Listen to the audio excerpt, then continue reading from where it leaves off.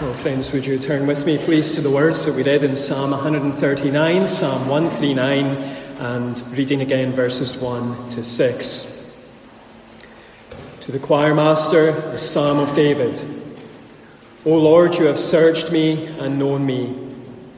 You know when I sit down and when I rise up. You discern my thoughts from afar. You search out my path and my lying down, and are acquainted with all my ways.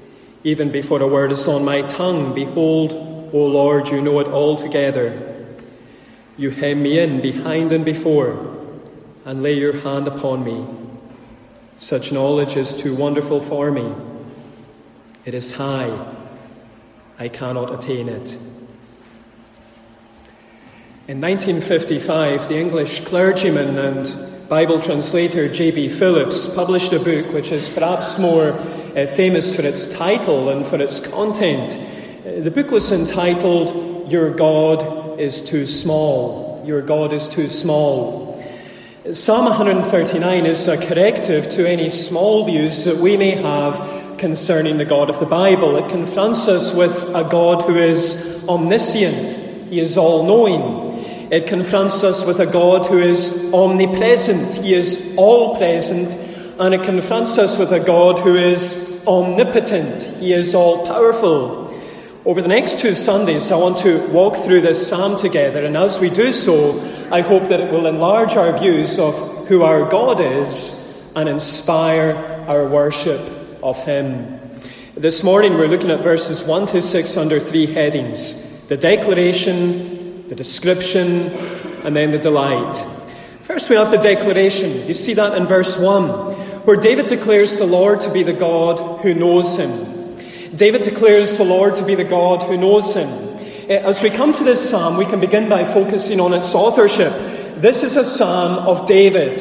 It's a psalm that's been composed by a man who lived 900 years before the birth of Jesus. And this man is the King of Israel, who is described as being a man after God's own heart. He is a God-centered man. He is a God-saturated man. He is a man who loves to see the Lord being praised, being prized, being prioritized. And the psalm has been composed for the choir master. This isn't a psalm for personal reflection or for private devotion. This is a psalm for public celebration. This is a psalm that is to be used in Israel's worship.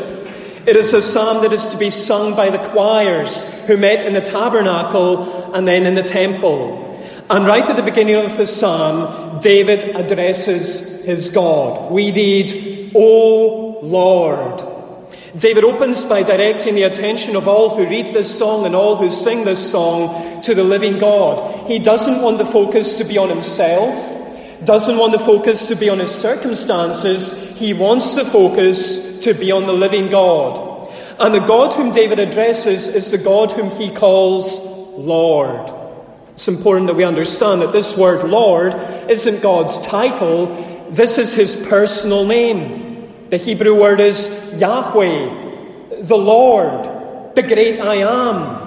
But this word Lord is more than God's personal name. It is also his covenant name. He is the God who enters into covenants, into binding arrangements and relationships with his people, where he promises them that he will be their God. And as they do so, he assures them that his name, the name of the God whom they are entering into those covenants with, those binding relationships with, his name is the Lord, Yahweh, the great I am.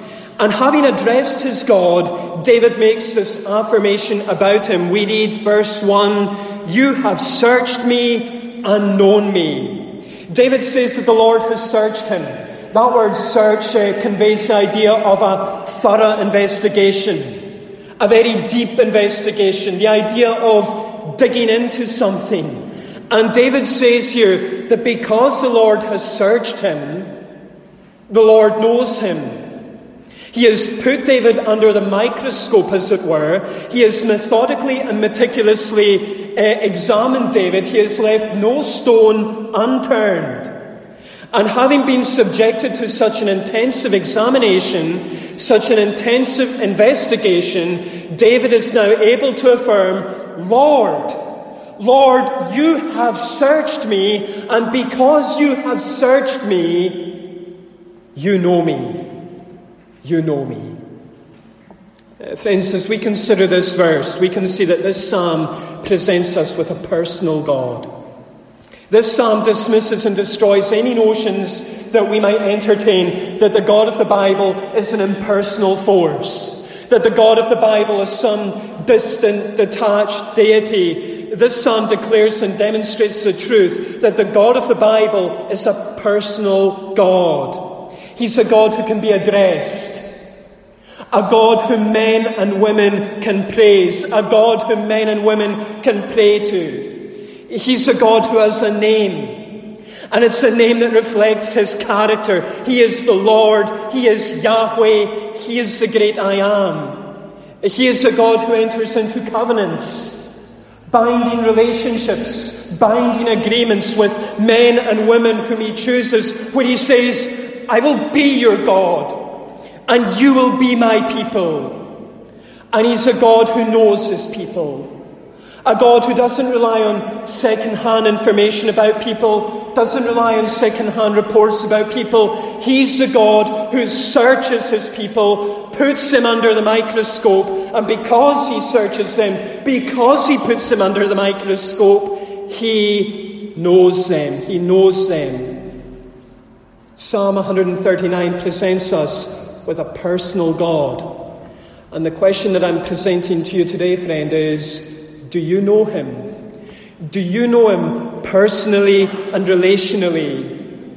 Have you committed yourself to him? Have you covenanted yourself to him? Have you said to him, my Lord and my God? Did you recognize that he's not just some force, some being out there, but rather he is your God?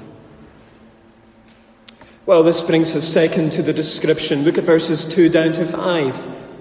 And David now provides a description of the Lord's extensive knowledge of him. In verses 2 down to 4, David draws their attention to the comprehensiveness of the Lord's knowledge. We read, you know when I sit down and when I rise up. You discern my thoughts from afar. You search out my path and my lying down, and are acquainted with all my ways. Even before a word is on my tongue, behold, O Lord, you know it all together. David claims that the Lord knows when he rises and when he sits. Verse 2. The Lord knows when he sits down, when he's relaxing, when he's resting, when he's reclining. But the Lord also knows when he rises up, when he gets his sleeves rolled up, when he puts his shoes on, when he's out and about, when he's at work. The Lord knows every posture, every position that David finds himself in. He knows when David is active, and he knows when David is passive. And David continues and claims that the Lord knows his thoughts. Look again at verse 2. The Lord isn't simply aware of David's outward actions. The Lord is also aware of his thoughts, his internal emotions, his internal intentions that are behind every single action. And the Lord knows these thoughts, David says, from afar. Now that phrase, from afar, doesn't refer to spatial knowledge. David isn't saying, Lord, you are far away and you know my thoughts. No, as we'll see this evening, the Lord is very near. No, David is saying here, he's speaking about temporal knowledge. He's saying, Lord, you knew my thoughts long ago. You knew my thoughts far away in years gone by. Before my thoughts were ever in my mind, you knew them, Lord. And David goes even further, and he claims that the Lord knows his path and is lying down. Verse 3, the Lord knows his paths, knows his journeys. He knows every place that David goes. And he doesn't simply know the places where David goes. He knows the reasons why David goes to those places. Think of that. Think of that. He knew when David went to fight Goliath and why David went to fight Goliath.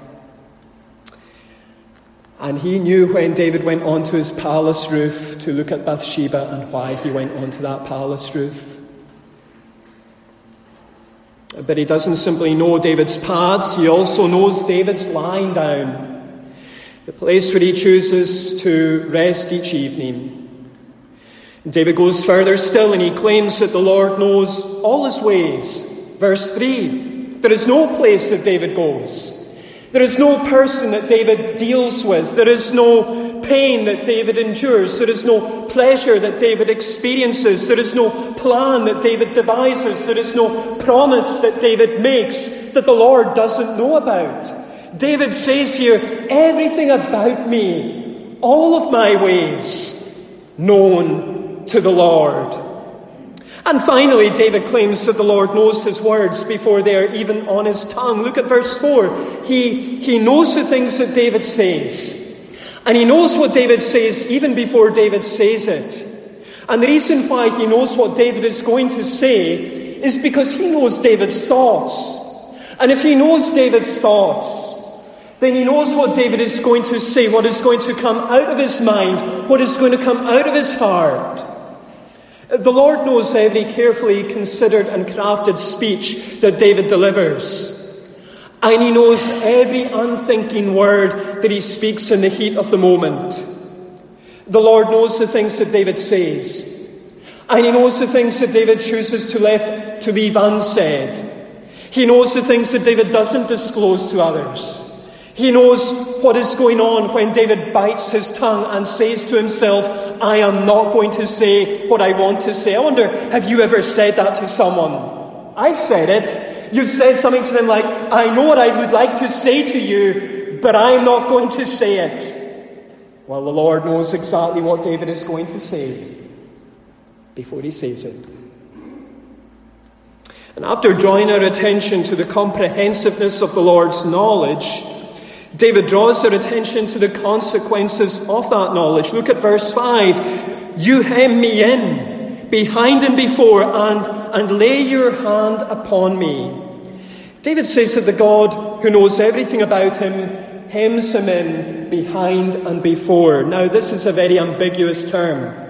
It's not clear if what David is saying is positive or negative, and that is how we are to read it.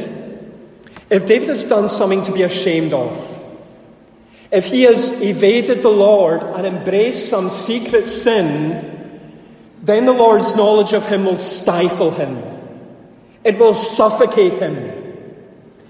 But if David has done nothing to be ashamed of, if he has been evading sin, if he has been embracing the Lord and his word and his ways and his will, then the Lord's knowledge of him won't stifle him. It won't suffocate him. It will be a source of security to him. It will be a source of satisfaction to him. But David isn't finished. As he says that the God who knows everything about him lays his hand upon him. And again, that is an ambiguous term where it's not clear if this is something positive or negative. The Lord's hand is a hand that can bless.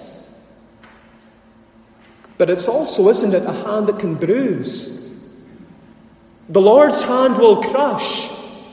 It will lie heavily on those who have been wandering from him. That's what David says in Psalm 32. He feels so consumed with guilt, and he says, Lord, your hand is heavy on me. But the Lord's hand will also console, and it will lift up those whom he knows have been walking with him. Now, friends, as we consider these verses, we can see that this psalm presents us with a God who knows everything about his people. He's the God who knows their outward actions and their inward dispositions. He's the God who knows everything that there is to know about every person in every place.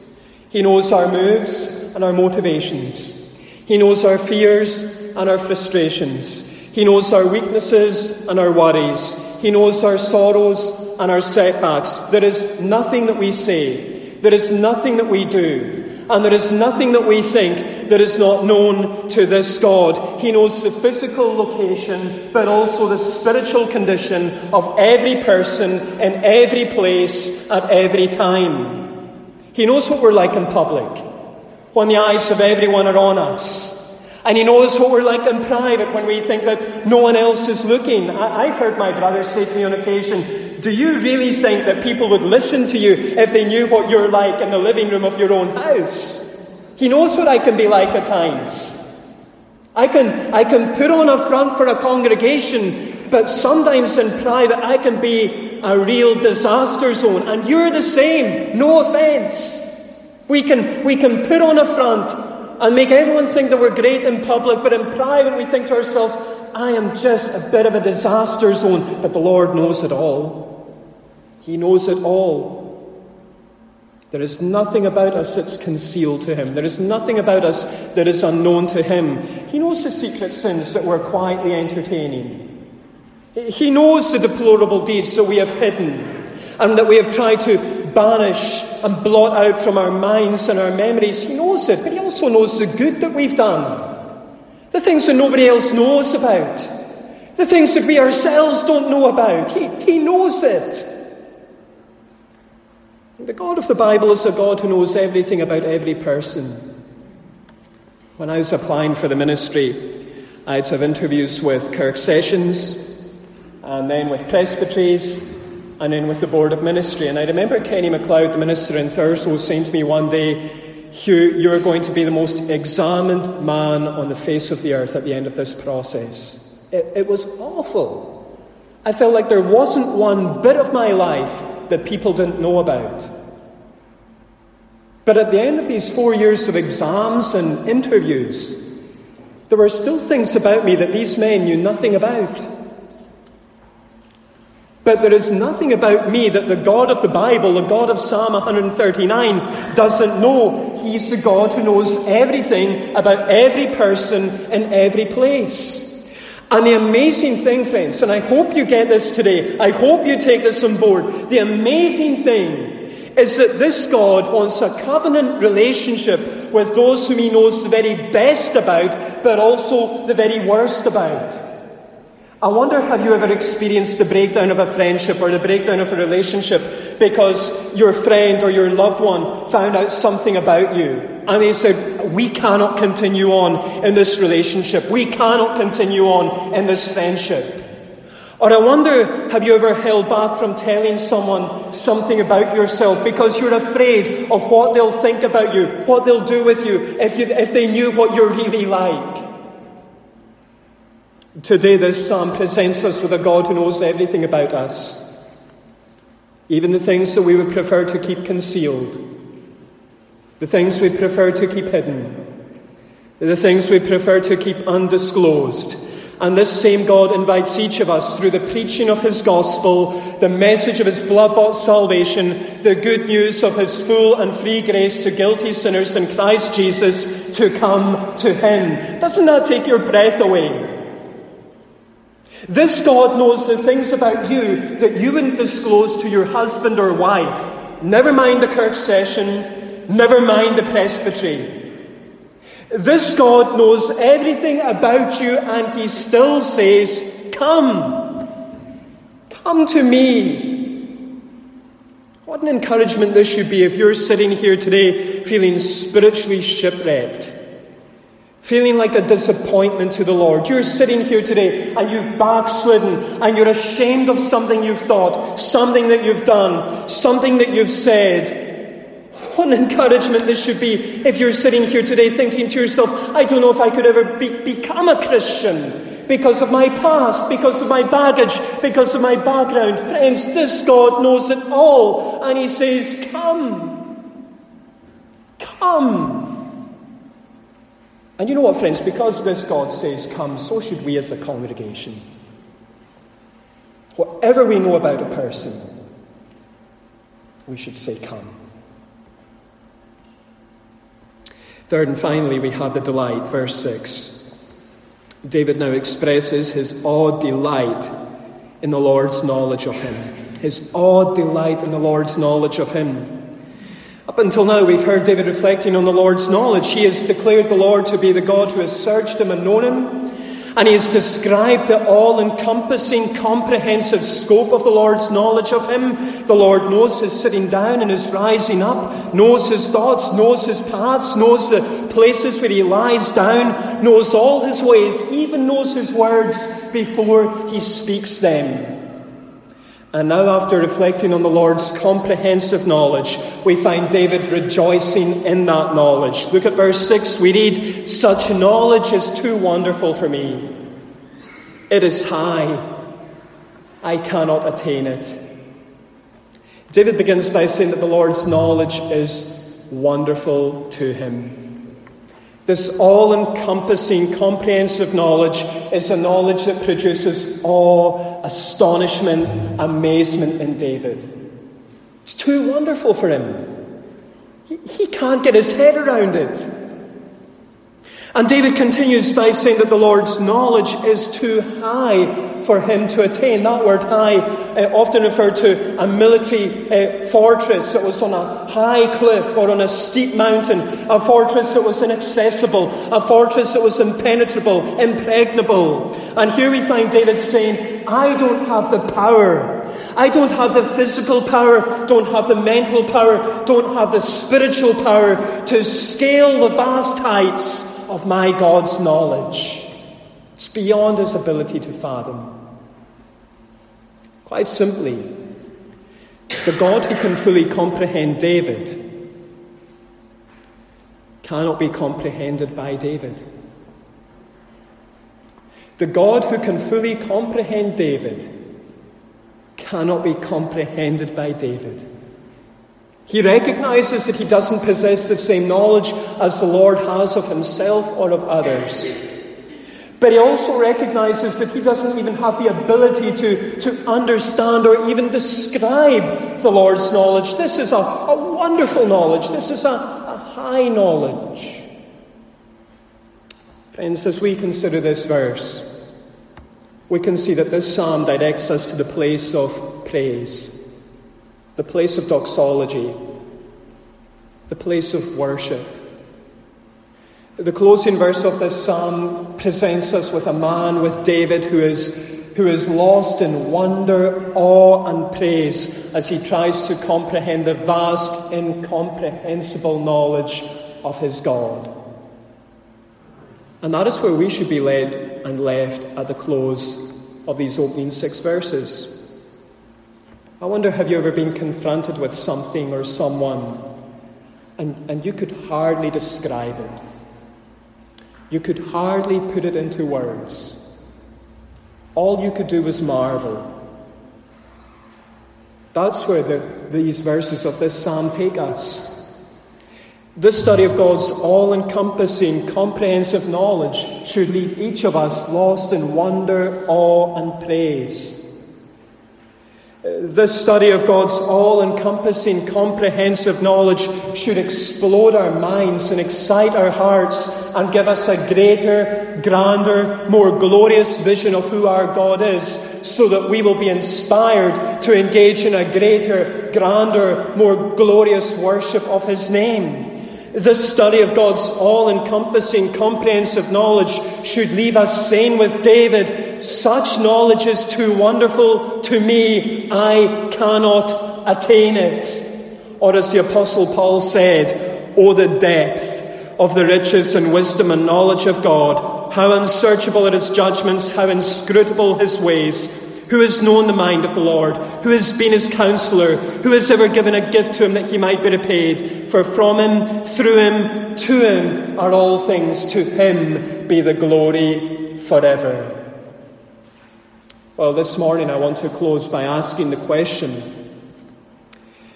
does the truth of God's all-encompassing, comprehensive knowledge, the truth of God's omniscience, leave you astounded, amazed, awed? I think it's a tragic thing when a Christian comes to a place of worship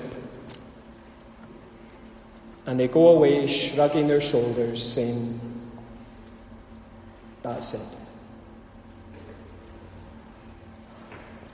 Does the truth of God's all-encompassing, comprehensive knowledge take our breath away?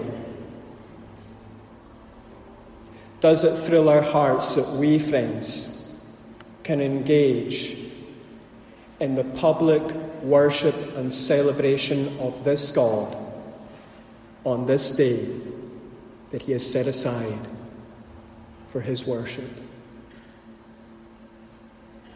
This is a God, friends, who is not to be studied. This is a God who's to be delighted in.